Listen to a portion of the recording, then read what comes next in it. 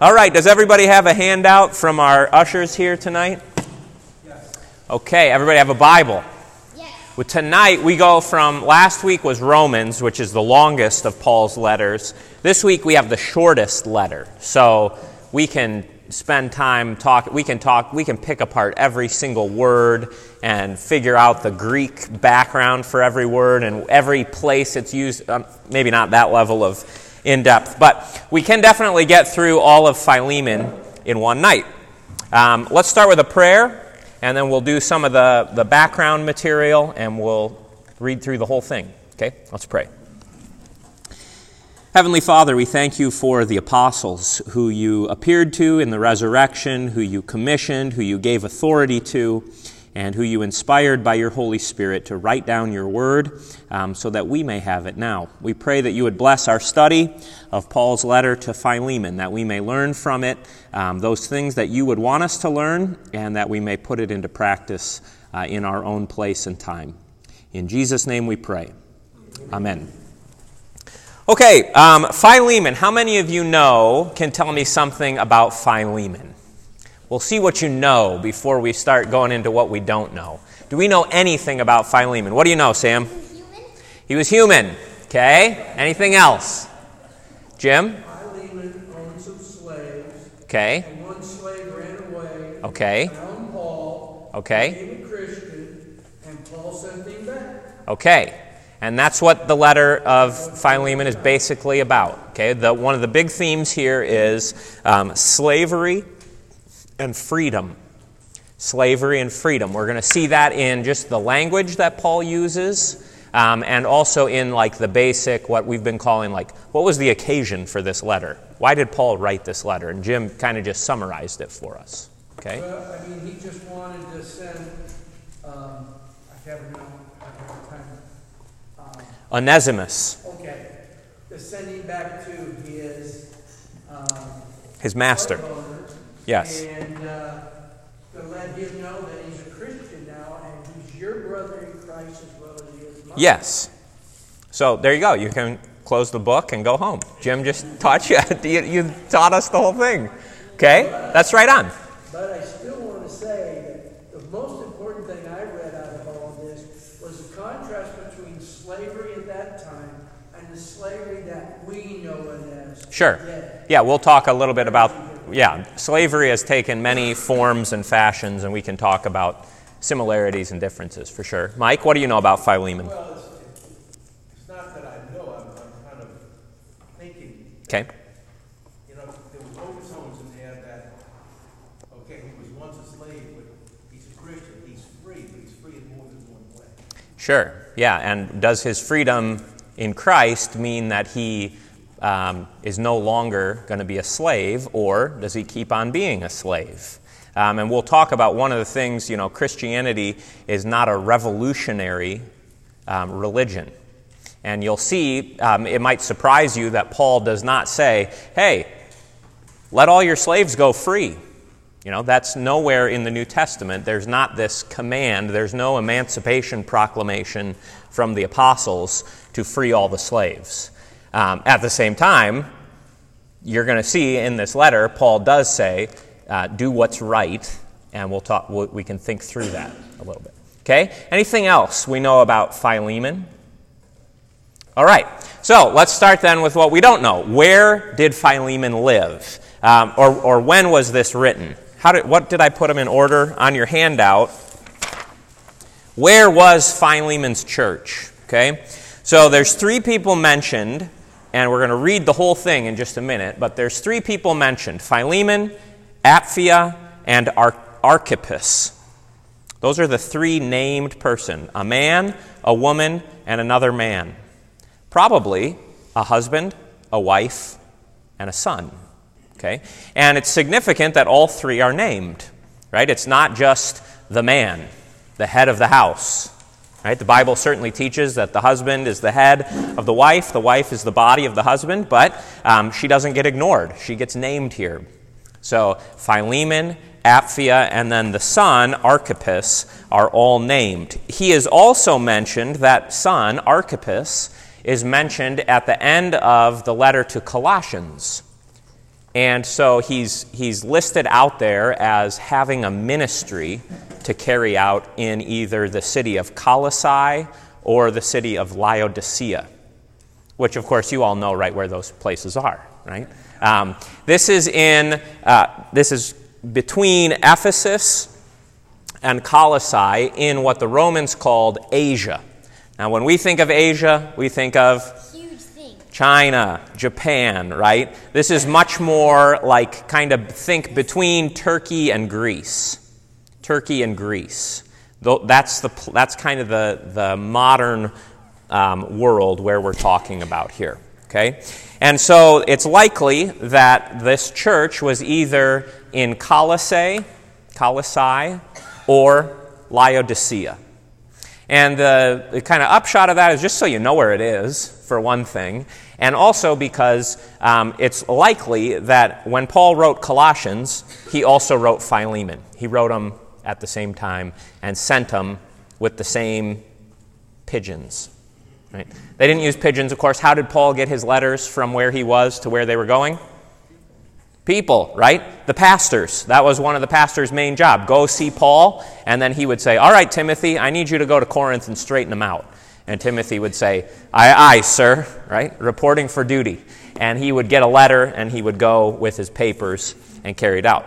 Now, that's where Philemon is, okay? Now, where was Paul when he wrote it? On the board here, I've got all the epistles listed out. Here's the ones we've done so far. Galatians, earliest epistle. 1 Thessalonians we looked at, and 2 Thessalonians we didn't. 1 and 2 Corinthians, and then Romans, right? And you remember from last week, Paul wrote Romans before he got there, right? So that's the only epistle he wrote to a place he had never been to. And he wrote it to say, hey, I'm coming to you next, so get ready. When I get there, it's going to be great. All right, here's what we're all about. And he spelled it all out, right? But how did he get to Rome? Well, he got to Rome, if you know the story of Paul's life, he got to Rome in what we would probably say were less than ideal circumstances. So I'm going to kind of take you through that story. Turn in the book of Acts to Acts 21, because Philemon and these other letters here, Colossians, Philemons, Ephesians, and Philippians, are all called the captivity letters. They were written when Paul was under arrest. And I just want you to know how it happened that Paul got arrested. So in Acts 21, you have the story of his arrest. And we're going to start at verse 27. He's come back home to Jerusalem. He's gone up to the temple, and he was carrying out what seemed like a Nazirite vow, which, of course, we know exactly what the Nazirite vow is. Okay? Right? Yeah. Everybody say yes. Yeah, we know about the Nazirites. So we're not going to look into that right now, but here's what happened when he got to the temple. Verse 27. When the 7 days were almost completed, the Jews from Asia, which is where Philemon was from, seeing him in the temple, stirred up the whole crowd and laid hands on him, crying out, "Men of Israel, help! This is the man who is teaching everyone everywhere against the people and the law and this place." So, why is Paul in trouble? Well, here's the accusation. He's speaking against the people of Israel. He's speaking against the law of Moses. And he's speaking against the temple. Moreover, he even brought Greeks into the temple. Ugh, dirty Greeks. And he defiled this holy place. Okay, so Paul is guilty of not just kind of speaking against things he shouldn't speak against. He's also committed the sin of desecration. He's desecrated the temple. Yes? He's guilty for nothing. And he's guilty for nothing, but in their eyes, he's very guilty. Who does this remind you of? Who got in trouble for these same things? Jesus, right? The life of Christ gets repeated in the life of the apostles. Okay? So then all the city was stirred up, and the people ran together. They seized Paul and dragged him out of the temple, and at once the gates were shut. And as they were seeking to kill him, word came to the tribune of the cohort, that's the Roman guy, that all Jerusalem was in confusion. He at once took soldiers and centurions and ran down to them. And when they saw the tribune and the soldiers, they, the Jews, stopped beating Paul.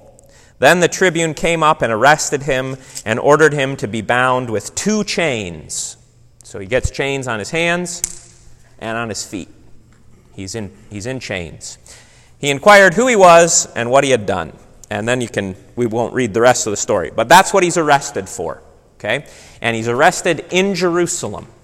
Now, he doesn't stay in Jerusalem. If you kind of scan through the next couple chapters, we're not going to go verse by verse here, but he makes a defense of himself, and they don't like that, right? He speaks, he's his own lawyer. He's on trial. He's giving his defense, and they're not particularly impressed. So they say, away with such a fellow from the earth. They want to kill him. But the Romans, here's kind of this interesting thing that happens. The Romans keep stopping the Jews. The Romans are protecting Paul. They keep protecting Paul. So if you skip down then to chapter 23, you can see where he goes after Jerusalem. He's still under arrest, but he's being kept safe in prison. And then in chapter 23, here's what it says. Then the Roman governor, like Pontius Pilate, it's not Pilate anymore, but same official position, he called 2 of the centurions and said, get ready 200 soldiers and 70 horsemen and 200 spearmen to go as far as Caesarea at the 3rd hour of the night. That's the middle of the night. Also provide mounts for Paul to ride and bring him safely to Felix the governor. And then he wrote him a letter all about, why is everybody trying to kill Paul? So they get him out of Jerusalem, but he's still under arrest, and he goes up to a place called Caesarea Philippi, which is right on the, has anyone ever been to Middle East, Holy Land place? Sue Doring is always my person. She's not here tonight. But you can go there today. You can walk in the footsteps of Paul. You can walk in the footsteps of Jesus. It's a port city, port town. Very important. Who's it named after? Caesarea? Caesar. So it was built by King Herod, but it was built to honor Caesar. Herod was always ingratiating himself to Caesar. And he was very successful at that. So he gets up to Caesarea, and then chapter 25, you're probably familiar with this part of the story.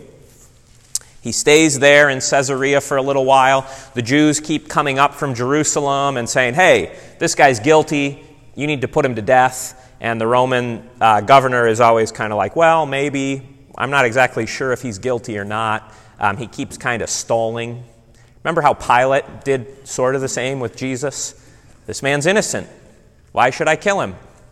Well, because he's guilty. And eventually Pilate gave in. But with Paul, the Romans keep kind of running interference. And then we get this in chapter 25. Now Festus, wishing to do the Jews a favor, said to Paul, do you wish to go up to Jerusalem and there be tried on these charges before me? But Paul said, I am standing before Caesar's tribunal, where I ought to be tried. To the Jews I have done no wrong, you yourself know very well. If then I am a wrongdoer and have committed anything for which I deserve to die, I do not seek to escape death. But if there is nothing to their charges against me, no one can give me up to them. I appeal to Caesar. So these are famous. This is a famous part in Paul's life. Then Festus, when he had conferred with his council, answered, to Caesar you have appealed, to Caesar you shall go. And from there, that's how Paul gets to Rome. Just like he planned, right? Just like he told the Romans, hey, I'm going to get dragged to you in chains. And the time span here, we're not going to note it in the text, but it's like 2 years. From the time he's arrested to the time that they finally send him off to Rome, it's quite a bit of time has elapsed. And so between the time he wrote to the Romans and the time he actually got there, probably about 2 years have gone by. And it gets more interesting. If you keep skimming through the book of Acts here, you can see he defends himself again in chapter 26. And then they send him off in a boat. And what happens to the ship that he's on? Shipwreck. And he ends up on the island of Malta, which is where you should all go to Malta. That's like a good honeymoon spot, right? You can go and small little island in the Mediterranean Sea. You can send your pastor there when he's been with you for like 10 years. Hint, hint. You can send your pastor to Malta to show him how much you love him. And when he gets to Malta, it's kind of interesting. Everywhere else, when he goes there, right, he goes to the synagogue and he tells them about Jesus. Well, when he gets to Malta, he's on this, he's with the natives. And they can't understand his language. He doesn't understand them. The most exciting part of being on Malta, he gets bit by a snake. And they figure, okay, this guy was shipwrecked. Then he got bit by a poisonous snake. He must be cursed by the gods. That's what we all would conclude, right? But Paul shakes the snake off and just goes right on. He shakes it into the fire, right, and he just goes right on. And so they conclude, wow, he must be blessed by the gods, right? Because he survived the shipwreck and poison doesn't seem to affect him. So he must be blessed. And so they help him out a little bit. And then he gets sent on finally to Rome. And look at that part. This is where we'll end our little historical recap. Go to chapter 28, verse 17. Very interesting what happens when he gets to Rome. Now remember, in Jerusalem, Paul was public enemy number one. And everywhere he went, they kept trying to get him killed. Okay? But now, some time has gone by, and when he finally makes it to Rome, after being shipwrecked and snake-bitten and marooned on the island of Malta, finally gets to Rome. Here's what it says. After 3 days, he called together the local leaders of the Jews. And when they had gathered, he said to them, "Brothers, though I had done nothing wrong against our people or the customs of our fathers, yet I was delivered as a prisoner from Jerusalem into the hands of the Romans. When they had examined me, they wished to set me at liberty, because there was no reason for the death penalty in my case. But because the Jews objected, I was compelled to appeal to Caesar, though I had no charge to bring against my nation. For this reason, therefore, I have asked to see you and speak with you." Who's he talking to? The Jews, right? Just like he always does. Whenever he goes somewhere, he talks to the Jews first. I've asked to see you and speak with you, since it is because of the hope of Israel that I am wearing this chain. So he's still in chains. And they said to him, "We don't know who you are." Right? Isn't that what it says?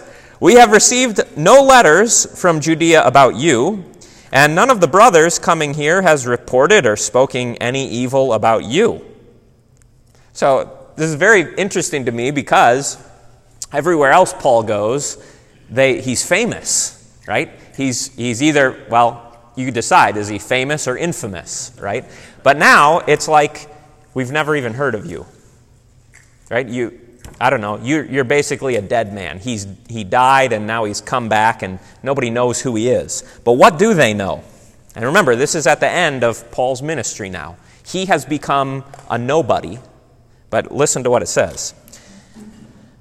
"We have received no letters from Judea about you. None of the other brothers here has reported or spoken any evil about you, but we desire to hear from you what your views are. For with regard to this sect, we know that everywhere it is spoken against." So nobody knows Paul anymore, but what do they know about? Jesus, the Christians, right? It's perfect. Probably just the way Paul wanted it, right? His identity has become nothing, but everybody knows. Now, it's not like everybody loves Jesus, but at least everybody here has heard about Christ. And so he talks to them, and and then skip down to the end. Here's how the book of Acts ends. It's kind of a happy ending. Verse 30. He lived there in Rome 2 whole years at his own expense. And now he's still in chains, so he's still a prisoner, but he's not in, jail. He's not in prison. He's under house arrest.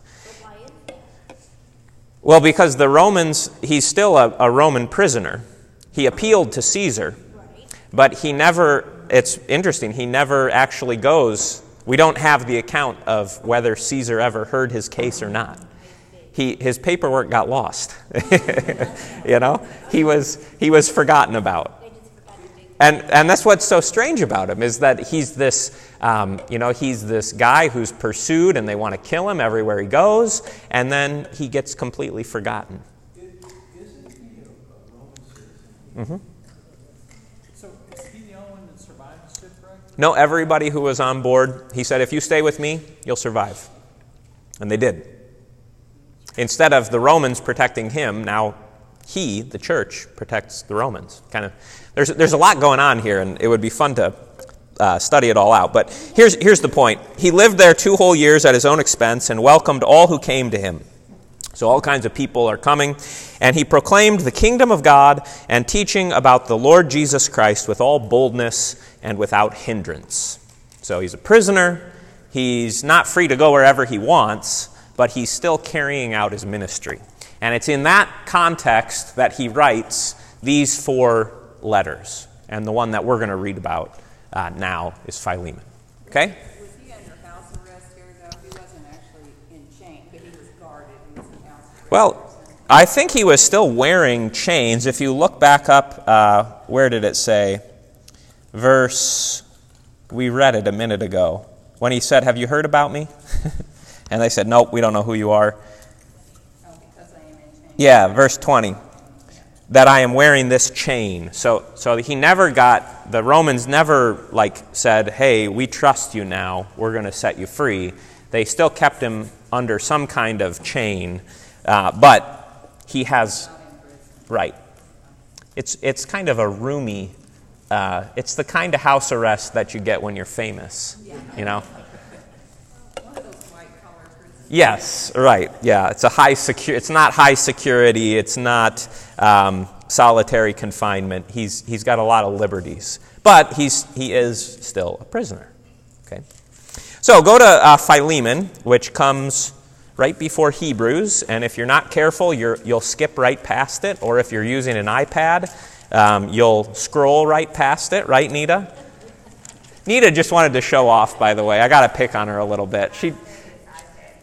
She just wanted to show off that she's not like us Luddites, using paper books. She's using the fancy stuff like all the kids do. Young at heart, right, Nita? Okay, Philemon. So we got Philemon here, and I think what we'll do, you can see on the paper there. Here's the little summary. What was the occasion for Philemon? Philemon is said to be one of the 2 personal letters of the apostle, along with 2 Timothy. However, that distinction is a little bit misleading for 2 reasons. First, Philemon is also addressed to Philemon's church. So even though it's more, quote-unquote, personal, it's not like this was just some note he scribbled. It's still addressed to the church. Okay. Secondly, as the letter indicates, there's really no distinction between Paul's private life, his personal life, and his public or professional life. So sometimes you hear that with our politicians. There's the things they have to say when they're on, right? Well, I've got to support the party line, but if you come and talk to me privately, then I can really say what I think. There's no divide for the apostles between public life and private life. It's all one thing. It's all their apostolic life. They're always on. They're always on duty. Okay.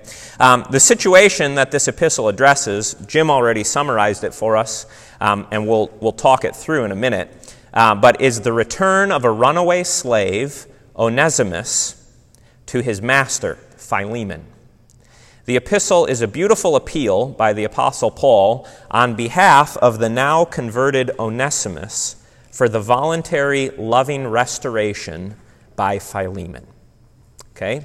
And so that'll give you just kind of the mindset here. Let's actually read the thing, and let's do the whole thing, and then we can talk about some individual parts or individual themes. Okay? So Philemon, Caleb, would you read for us? Philemon, go verse 1. Can you do the whole thing for us? All right, do the whole thing for us. Paul, a prisoner from Christ Jesus, and Timothy, our brother, to Philemon, our beloved fellow worker, and Apphia, our sister, and Archippus, our fellow soldier, and the church in your house. Grace to you and peace from God our Father and the Lord Jesus Christ. I thank my God always when I remember you in my prayers, because I hear of your love and of the faith that you have towards the Lord Jesus and for all the saints. And I pray that the sharing of your faith may become effective for the full knowledge of every good thing that is in us for the sake of Christ. For I have derived much joy and comfort from your love, my brother, because the hearts of the saints have been refreshed through you. Accordingly, though I am bold enough in Christ to command you to do what is required, yet for love's sake I prefer to appeal to you. I, Paul, an old man and now a prisoner also for Christ Jesus, I appeal to you for my child, Onesimus, whose father I became in my imprisonment. Formerly he was useless to you, but now he is useful to you and to me. I am sending him back to you, sending my very heart. I would have been glad to keep him with me in order that he might serve you on your behalf during my imprisonment for the gospel. But I preferred to do nothing without your consent in order that your business might not be my compulsion, but of your own choice. For this perhaps is why he furnished for you for a while, that you might have him back forever. No longer as a slave, but more than a slave, as a beloved brother, especially to you. How much more to you, both in flesh and in the Lord. So if you consider me your partner, receive him as you would receive me. If he has wronged you at all, or owes you anything, charge that to my account. I, Paul, write this with my own hand. I will repay it. To say nothing of your owing me even your own self. Yes, brother, I want some benefit from you in the Lord. Refresh my heart in Christ. Confident of your obedience, I write to you knowing that you will do even more than I say. At the same time, prepare a guest room for me, for I am hoping that through your prayers I will be graciously given to you. Epaphras, My fellow prisoner in Christ Jesus, sends greetings to you, and so do Mark, Aristarchus, Demas, and Luke, my fellow workers. The grace of Lord Jesus Christ be with your spirit. you recognize some of those names, right? Mark and Luke, those are the evangelists who wrote the Gospels, Mark and Luke. The other guys, you may or may not recognize their names, but Demas does get mentioned in another place, and I think Aristarchus, you could, if you have a Bible that has little, what's called cross-references, compare this verse with this verse, you could trace out where else those guys appear. But these are Paul's fellow workers, his runners. Oh, so they're not necessarily in prison? No, they're the ones who are coming to him, taking care of him, and then also telling him, hey, Paul, here's what's going on in Philippi. What should we do? And then Paul says, okay, go back and boom, boom, boom, boom, boom. And here, take this epistle with you. Yeah. Okay? All right, so there's the epistle. You can see in there the mention, sort of the occasion for the letter, is this guy named Onesimus. Onesimus means useful, a useful one. So if you want to call somebody useful, you say, you're my little Onesimus, right? My dad would say, you guys need to be more like Onesimus when we weren't cleaning our rooms or whatever we were supposed to be doing. But the idea here is Onesimus used to be Philemon's slave, and you can hear in there what Jim mentioned. Look at verse 10. Paul puts it this way, whose father I became in my imprisonment. Okay? So we don't get the full detail of Onesimus's conversion, but you can imagine how this played out, right? Onesimus runs away, and he probably took money with him. He probably not only was a runaway slave, but he was probably also a thief. Why do I say that? Because he owes him something. Because Paul says, whatever he owes you, I'll pay, right? You can charge it to my account. So the thought here is, and again, we don't have all the details. It doesn't say, he stole 1,100 pieces of silver from you. Yeah. But he does say he took some money from you, he ran off, and like we mentioned last week, all roads lead to Rome. Why would Onesimus go to Rome? Okay, there's probably a lot to spend. There's a lot to do in Rome. Also, if you're a runaway slave, what are you always worried about? Somebody finding you, right? And so the best place to go is where you're one little ant in the whole, big colony. And Rome is the biggest city, so he can hide out there. Nobody's going to find him in Rome, okay? But who does he meet in Rome? Paul. And we don't know how it happened that he met Paul. Could have been, that seems like Philemon was the head of this church. And so maybe Paul had known Philemon. Maybe Paul had even been in the house when Onesimus was there. And maybe Onesimus had heard Paul preach or something. And so he gets to Rome and he says, well, here's somebody I know. And it just happens that over the course of time, he's hanging around with Paul and he is converted, right? And Paul says, not only is he converted, not only does he become a Christian, but he becomes his child, he becomes his son, he becomes very useful to Paul. So he was probably some kind of a deacon or a pastor, some kind of elder, some kind of figure in the church there in Rome, and he's not just a member of the congregation. Okay? When I say not just, you know what I mean? I don't mean one of those lowly people, right? Every Christian is on the same level, but he's got some kind of calling, some kind of work to do. And we don't know how long he was doing that for in Rome. But now Paul says, I want your permission, right? But he could have made this epistle a lot shorter, couldn't he? It's already the shortest one. But how could Paul, if all he wanted to do was get Onesimus back, what would be the shortest way he could have written this epistle? I converted Onesimus. He's coming back to you. I'll order you to take him. Yep. Take him, send him back. He could have just given him two simple commands. You have to do this.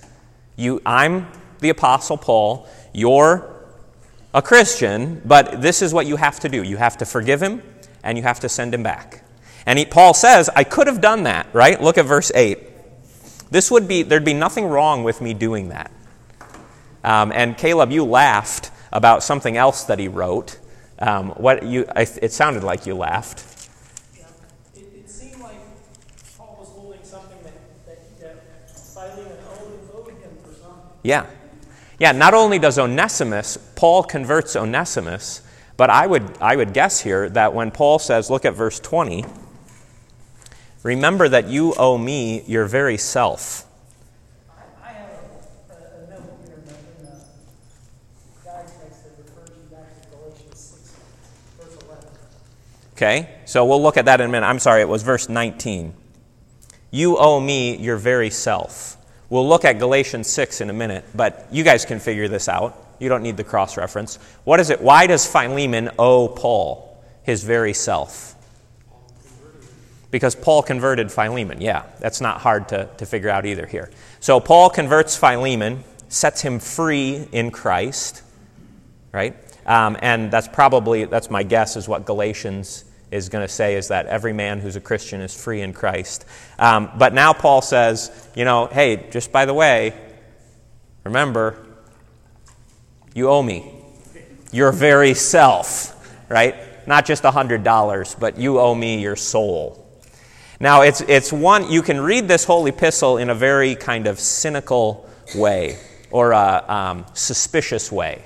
You can read it as if Paul is sort of making Philemon do what Philemon doesn't want to do, right? Almost like you could read this as a very passive-aggressive thing. I could command you, but I'm not gonna. Remember, you owe me your very self, right? This is like mom putting on the guilt trip, right? You could read it that way. I don't think that's what Paul is doing here. I don't think Paul is a guilt-tripping mother. One, because I just refuse to think that that's what the apostles are doing. I refuse to think that the Holy Spirit inspires a maternal guilt trip on Philemon, okay? Now, it works, doesn't it, moms? Guilt-tripping works, which is why moms and wives do it, right? And fathers, I mean, it's not just, but it's usually moms and wives. You can lay on the guilt. But I think here, and maybe this is a good way to get at this, what is gained by not just doing the two commands, forgive him and send him back?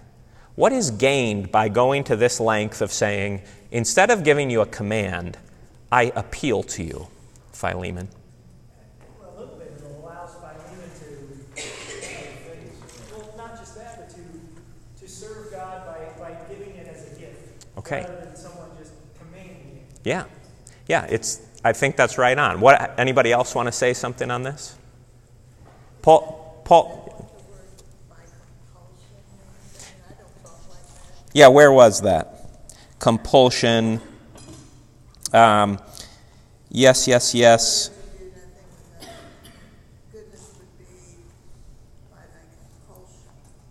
What verse are you looking at there? Yeah, okay, just so we're all looking at the same thing. Everybody look at verse 14. I preferred to do nothing without your consent. Interesting. Nothing without your consent, in order that your goodness might not be by compulsion, but of your own accord. So you're getting to choose that rather than Yeah. Right? And this different, here's the difference. If Paul wanted to make it very short, very brief, he could have. Everybody with me on that? Forgive him, send him back. And Jesus said, if your brother sins against you, you forgive him. Right? There are places in the New Testament where that is law. That's the Christian law. You have to do that. And this is always the difficulty whenever there's some kind of whether it's in a family, in a church, just between two friends, there's always this, well, I know I have to forgive him. And so I guess if I have to, then I will, right? But doing things out of compulsion there's a very different feel to how something is done when it's done freely. And what Paul is doing here is saying, Philemon, I'm giving you the opportunity here, and not just for Philemon, but for the whole church. I'm giving you the opportunity to show your maturity in Christ. Right? So think of Paul speaking here as a father. Right? When kids are little, fathers just give commands. Clean your room. Put the dishes away. Clean out the dishwasher. What else do I tell you guys to do? Sweep the floor. Right? And I don't tell them, boys, I want you to think about why you're doing this. I want you to think about, how much you love your mother and how much she cares for you and how important it is that the whole house works together. But by the time they're 13, 14, 15, you still got to give them commands, but you also need to start saying, all right, this needs to be coming from you. I'm not always going to be there, right?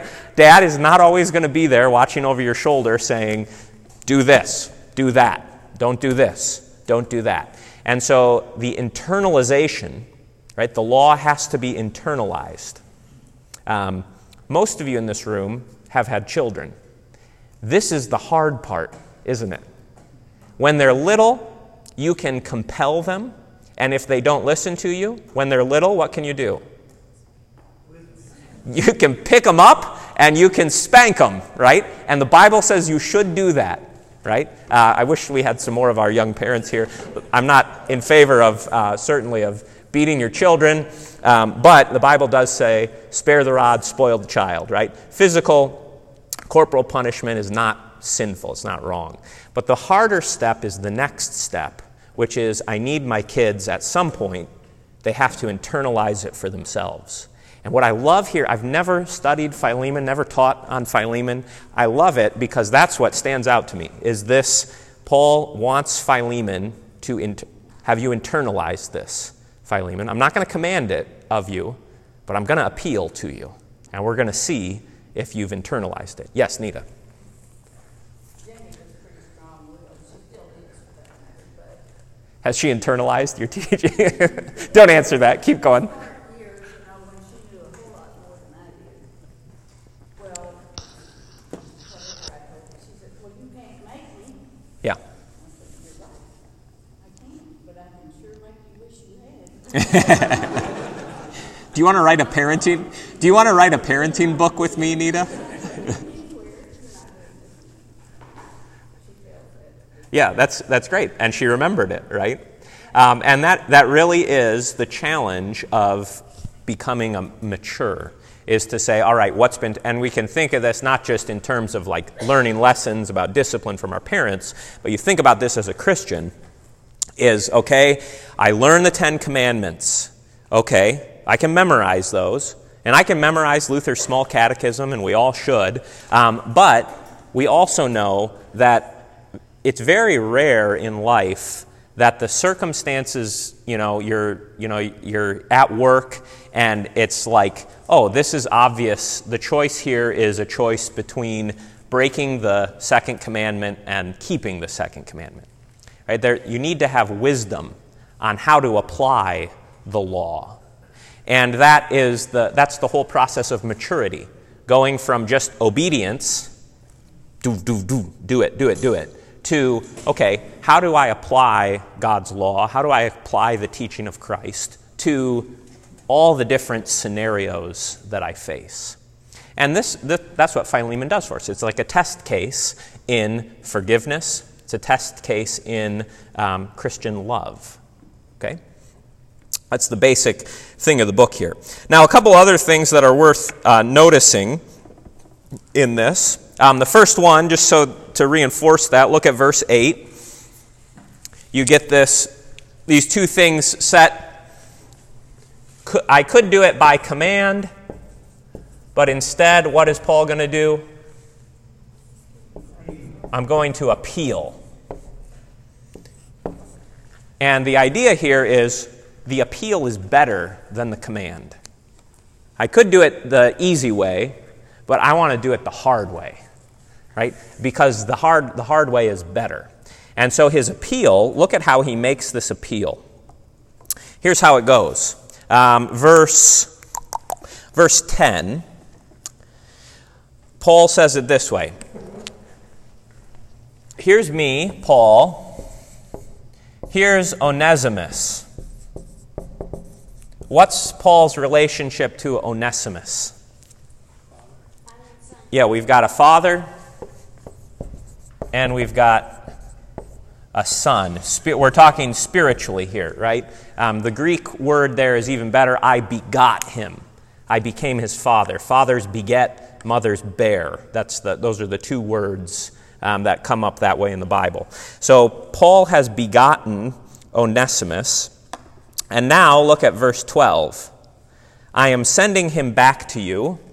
And what does he call him? So Paul and Onesimus here are like one person. He is my very own heart. I'm giving you my heart. Please send it back. Right? I need that. And this is really beautiful because what this is saying is that the relationship between Paul, the teacher, and the Christian Onesimus, is father and son. It is body and heart. And you think about some of the ways that the New Testament talks about Jesus and the church. What are some of those ways?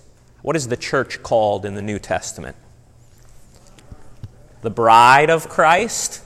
And we know that husbands and wives are one flesh, right? Head and body. So the bride here is united to the husband. What's the other normal way that the church is talked about in the New Testament? The body of Christ.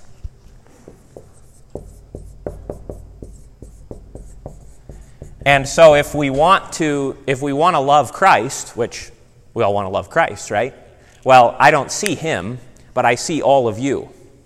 Right? I see all of you. And so if I want to serve Christ, can I ignore you? Can I just say, well, I'm really just interested in Jesus. I really just love Jesus. And Hayes, you're just annoying, right? You're always asking me stuff. Right? You're always needing things. But Jesus never needs anything. He just gives me stuff. So I'm just going to pay attention to Jesus and ignore Hayes. What would Jesus say about that? Hey, you can't ignore my body, right? If you want to love me, you got to love my body. And now in Paul, we see that kind of on the next level down. Okay, Philemon, you want to love me? Love Onesimus. He's my very own heart. Right? And that, I just think there's something very profound here, very beautiful in the connection between teacher and student, Paul and Onesimus, and then also in how Philemon is going to care for Paul. Because he's not going to care for Paul directly, he's going to care for Paul indirectly. We can also talk about this in terms of marriage, right? If somebody, it's one thing if you want to show me how much you care about me, you can buy me a ticket to Malta. But you know what is, husbands, you know this, when people honor your wife, that's almost even better, right, than getting, I can take care of myself, but when you love my wife, that's deeply meaningful for a husband. So you would rather see us send her to Malta, and two, right? Both of us, yeah. And take care of the kids while we're gone, okay?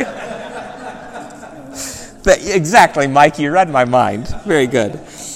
I don't say this as a command, but I appeal to you. All right. Now, so you see this appeal, and what Paul is doing here this is really great. What Paul is doing here is... he is basically, we're going to draw this again. He's saying, all right, here's Philemon. Here's Onesimus. And the bond here, we talked about this on Sunday morning, there's like that string between Philemon and Onesimus, right? That string has been broken. It's been snapped. The cord's been severed. Whose fault was it? Yeah, Onesimus. Paul doesn't sugarcoat it. He doesn't say, he just was misunderstood.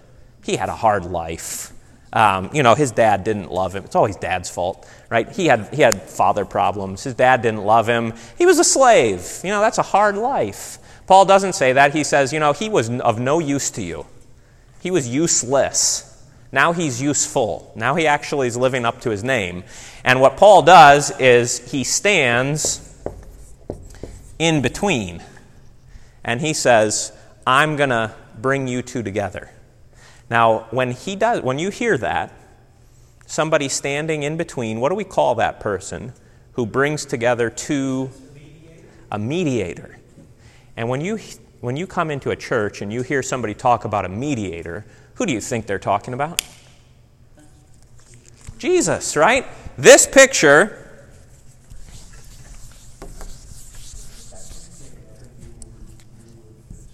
Here's the Father. Here's us. The cord has been broken, right? I, a poor, miserable sinner. Who brings us back? Jesus. And so now you can see the overlap. It's like it's just a copy paste, and you change the names. if I was talking about this mathematically, I would say it's a fractal.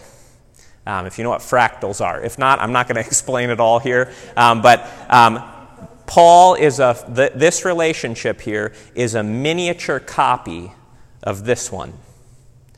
And you can even hear it in the way Paul talks about who's going to pay for what. Right? Look down at verse 17. Philemon, if you consider me your partner, receive him as you would receive me. What do I always tell you the great exchange means? Christ shares my place so that I can share his place. Paul shares Onesimus' place so that Onesimus can share Paul's place. Right? This is the great Paul is doing for Onesimus what Jesus does for us. If he has wronged you at all or owes you anything, I'll pay. Charge it to my account. Right? You might as well just hear Jesus saying that about you to God the Father. Right? And the Father is, of course, very happy to have us back. And so Paul is very confident. If you look at verse, where does he say, I know you're going to do this. Verse 21. Confident of your obedience, I write to you, knowing that you will do even more than I say. Now again, this could be passive-aggressive, like, and if you don't, you're gonna be so embarrassed, Philemon, because I made copies of this letter, and all the other churches are getting the letter, right? So if this was written by Roxy Tempest, we should read it that way. But since it's inspired by the Holy Spirit, let's avoid passive-aggressiveness and just say Paul is really just speaking honestly here. He's speaking very forthrightly. Yes? You know, this verse 19 is kind of, it brings back thoughts of the Good Samaritan. I was thinking the same thing. Yeah, how so? Well, I mean, he didn't, in the case of the Good Samaritan, he didn't know the guy that was injured, but he had compassion on him and nobody else would. And he picked him up and he took him into town and got him fixed up and said, whatever he owes, Bingo. I'll pay him back. Yeah, right on. And we can, when we hear that parable of the Good Samaritan, that's a parable that you could see in the life of Jesus. Jesus is like the Good Samaritan. But he also says, he doesn't say, this is what I'm going to do for you. He says, go and do likewise. So the life of Christ gets repeated in the life of the apostle. And the life of Christ provides the example or the pattern for the life of every Christian. So you could say, well, what does Philemon have to do with my life? Well, there's going to be times when you're in the role of Philemon and somebody sins against you. And you can say, well, look at how Philemon, not simply because he had to, but out of love, Philemon forgave Onesimus and even more. Right? I don't know what even more was done, but he received Onesimus back. There's going to be times where you are the mediator between two people. And that's an important thing for Christians to do, to try to mediate, not to take sides. Yeah, Radonna, I can't believe what your mom said about you. She's such a, right? We want to be the mediating force in the world. And there's going to be times where we are Onesimus in need of being brought back. Because Onesimus isn't mentioned much here, but imagine being Onesimus. You run away to Rome, you meet Paul, you get converted, you repent, your sins are forgiven, you think, oh man, this is the best of every world. I'm free, it's forgiven, my past is behind me, and now Paul says, hey Onesimus, I'm sending you back. Oh, good. Does the letter say, set him free? No, I said I could have told him to do that, but I'm not going to do it that way. Imagine Onesimus. What, Paul? I thought you loved me, right? How come you're not just taking the easy way and saying, set him free? And Paul says, you'll see, it's going to be even better. And Onesimus has to trust that this is actually going to work, right? And that it is actually going to be good, that it's actually going to be better than just saying, hey, just forgive him from far away. Or just pretend, Philemon, pretend like it never happened, and I'll give you the money. But receive him back. Okay. Questions or thoughts here? Yes, Roxy. Two things. Do we know if the right thing was done here? We don't know by means of a story, but I am very confident that, verse 21, confident of your obedience, I write to you, knowing that you will do even more than I say. So we're going to take that as a yes. I believe in my mind, there's no doubt that this worked. And then go back to the fact that he didn't just tell Onesimus, you're free, everything's fine, everything's forgiven. Onesimus had to accept the responsibility of what he did. Yeah. Face up to that. So let's look at what Paul actually says. I'm glad you asked about that. What does Paul actually appeal to Philemon to do? Look what he says in verse...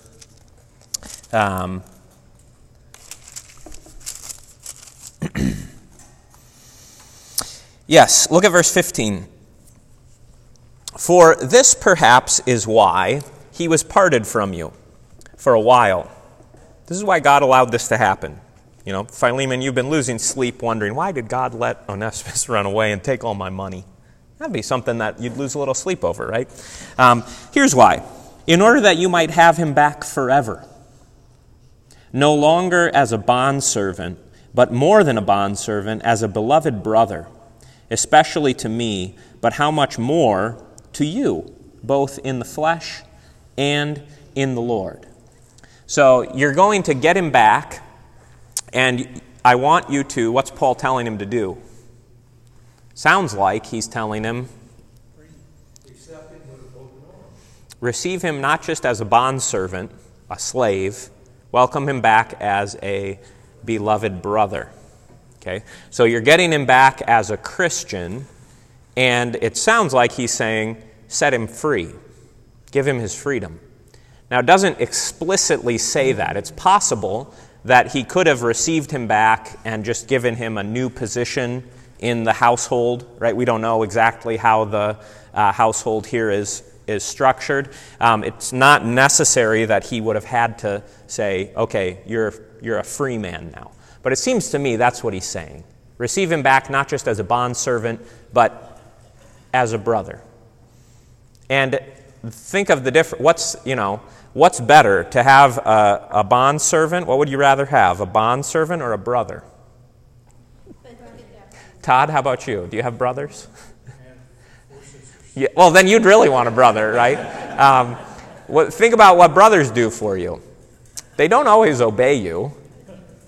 Right?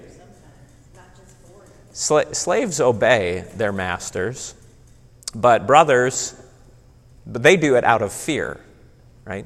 But brothers help out of sometimes obligation, but that's pretty close to love, right? That turns into love after a while.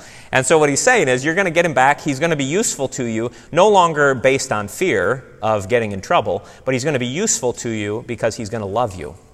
And we want that love is better than, the obedience of fear. And isn't that what Paul is doing with Philemon too? I could command this. I have every right to command it, but instead of our relationship being one of command and fear and obedience, we want it to be this mutual love. I think Philemon is all about love. Yes? I think, too, he wants us to realize that we, too, are slaves. And for us to receive our freedom, we have to get it through Christ. Yeah. Yeah, Paul, the other thing that's interesting here is Paul is saying, he keeps saying, I'm a prisoner, which is kind of like being a slave. I have chains. I'm enslaved. I'm not free. Set Onesimus free.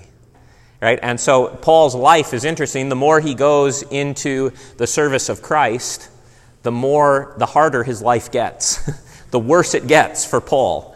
And so he ends up, nobody even knows who he is. Right? Everybody's like, we've never heard of you. You're this famous apostle, but we don't know who you are. And Paul's like, all right, good. mission complete. I've become completely forgotten. This is the paradox of being a Christian. The more you are enslaved to Christ, the more you are free, the greater your liberty is. That's right on. Yeah. So wasn't a bond servant kind of different than just a slave back then? The words are pretty interchangeable. A slave and a bond servant, pretty much the same thing. Okay. Now, Jim did mention, and we'll stop on this point. Jim mentioned, or somebody asked about, maybe it was Rich, the difference between, ancient slavery and the more modern type of slavery. Okay. Basic difference is this. This is not racial slavery. Right? Onesimus is not enslaved because he is of a different race than Philemon. Okay. The other thing that's helpful to see here, the New Testament does not say, I know we mentioned this a minute ago, but if you look on your handout, if you look on the back side there, you can see what Luther says about this whole thing. But look at number 2. The letter to Philemon is an important document to illustrate the Christian attitude towards social problems. So the gospel doesn't automatically change every social institution. The gospel does not come in and say, all right, now that you're Christians, you have to set your slaves free. In fact, there's places where Paul says, slaves, obey your masters, and be even better servants than you were before. Kind of like employees. Yeah, they were members of the household, right? They weren't, I'm sure it wasn't pleasant. I'm sure it was open to the same kind of abuses as, racial forms of slavery are. So it's not that I'm saying it was a good thing to be a slave, but it was probably not exactly like we see in movies or depicted for us. So on the one hand, the New Testament doesn't say slavery is automatically evil, needs to be changed right now. But you can see here in Philemon, the way that the gospel changes society is by first changing, how should we put this? Before it changes the outer world, what does the gospel change? The human heart. And once the heart is converted, then the life changes, the life follows. And that can be frustrating because that takes a lot of time, doesn't it? And so instead of, this is why in Emancipation Proclamation, all the slaves are free now by order of the President of the United States of America. Okay, did that solve all the problems? No. No, it created a lot of new problems, didn't it? So sometimes you need the top-down approach. But the gospel here, and the way that the New Testament works, the way that the church transforms, is much more grassroots, from the inside out, is how the change goes. And this is a quote. I didn't write this, but it is noteworthy that Paul does not plead for Onesimus' liberation. Whether he stays with Philemon or returns to Paul, Onesimus is to remain a slave. There is nothing like a movement to free slaves, even Christian slaves of Christian masters, either here or elsewhere in the New Testament.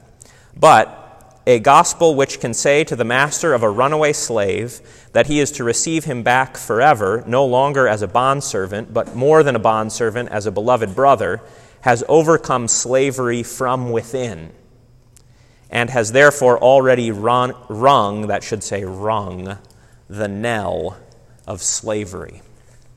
And so it's no wonder Paul can say both things. Slaves, be subject to your masters, but if you can attain your freedom, do it. Onesimus, I'm not going to command you that you have to set him free, but receive him back as a beloved brother. And if that relationship changes between Philemon and Onesimus, then whether he's free or still a household slave is almost inconsequential, because he's going to be treated as a brother. Yes? You said about Galatians 6 earlier.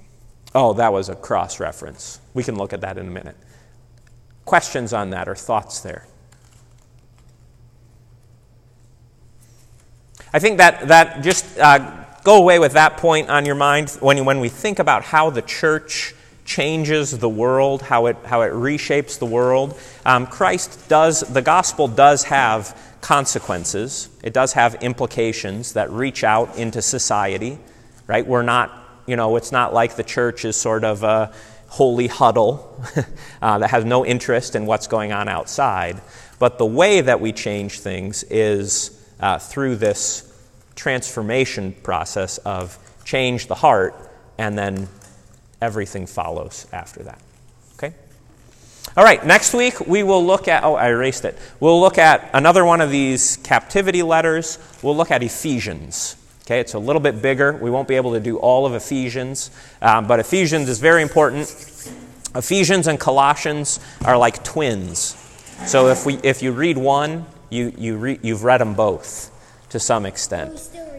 We're not going to do Colossians. We're just going to do Ephesians. And then we'll look at Philippians, and we'll end with 2 Timothy, I think. Okay? Let's pray. Heavenly Father, we thank you that you have sent your Son, who has taken our place, that we may share his place with you, both now by faith and forever in your kingdom. We pray that we also would receive those who have sinned against us, even as Philemon did Onesimus, as beloved brothers. We would receive them back, not just temporarily being restored to one another, but permanently and eternally. Bless us as we go to our homes. Give us a safe night. Protect us from any storms, any rain and flooding. And we pray that you would give us strength for our day tomorrow. In Jesus' name we pray. Amen.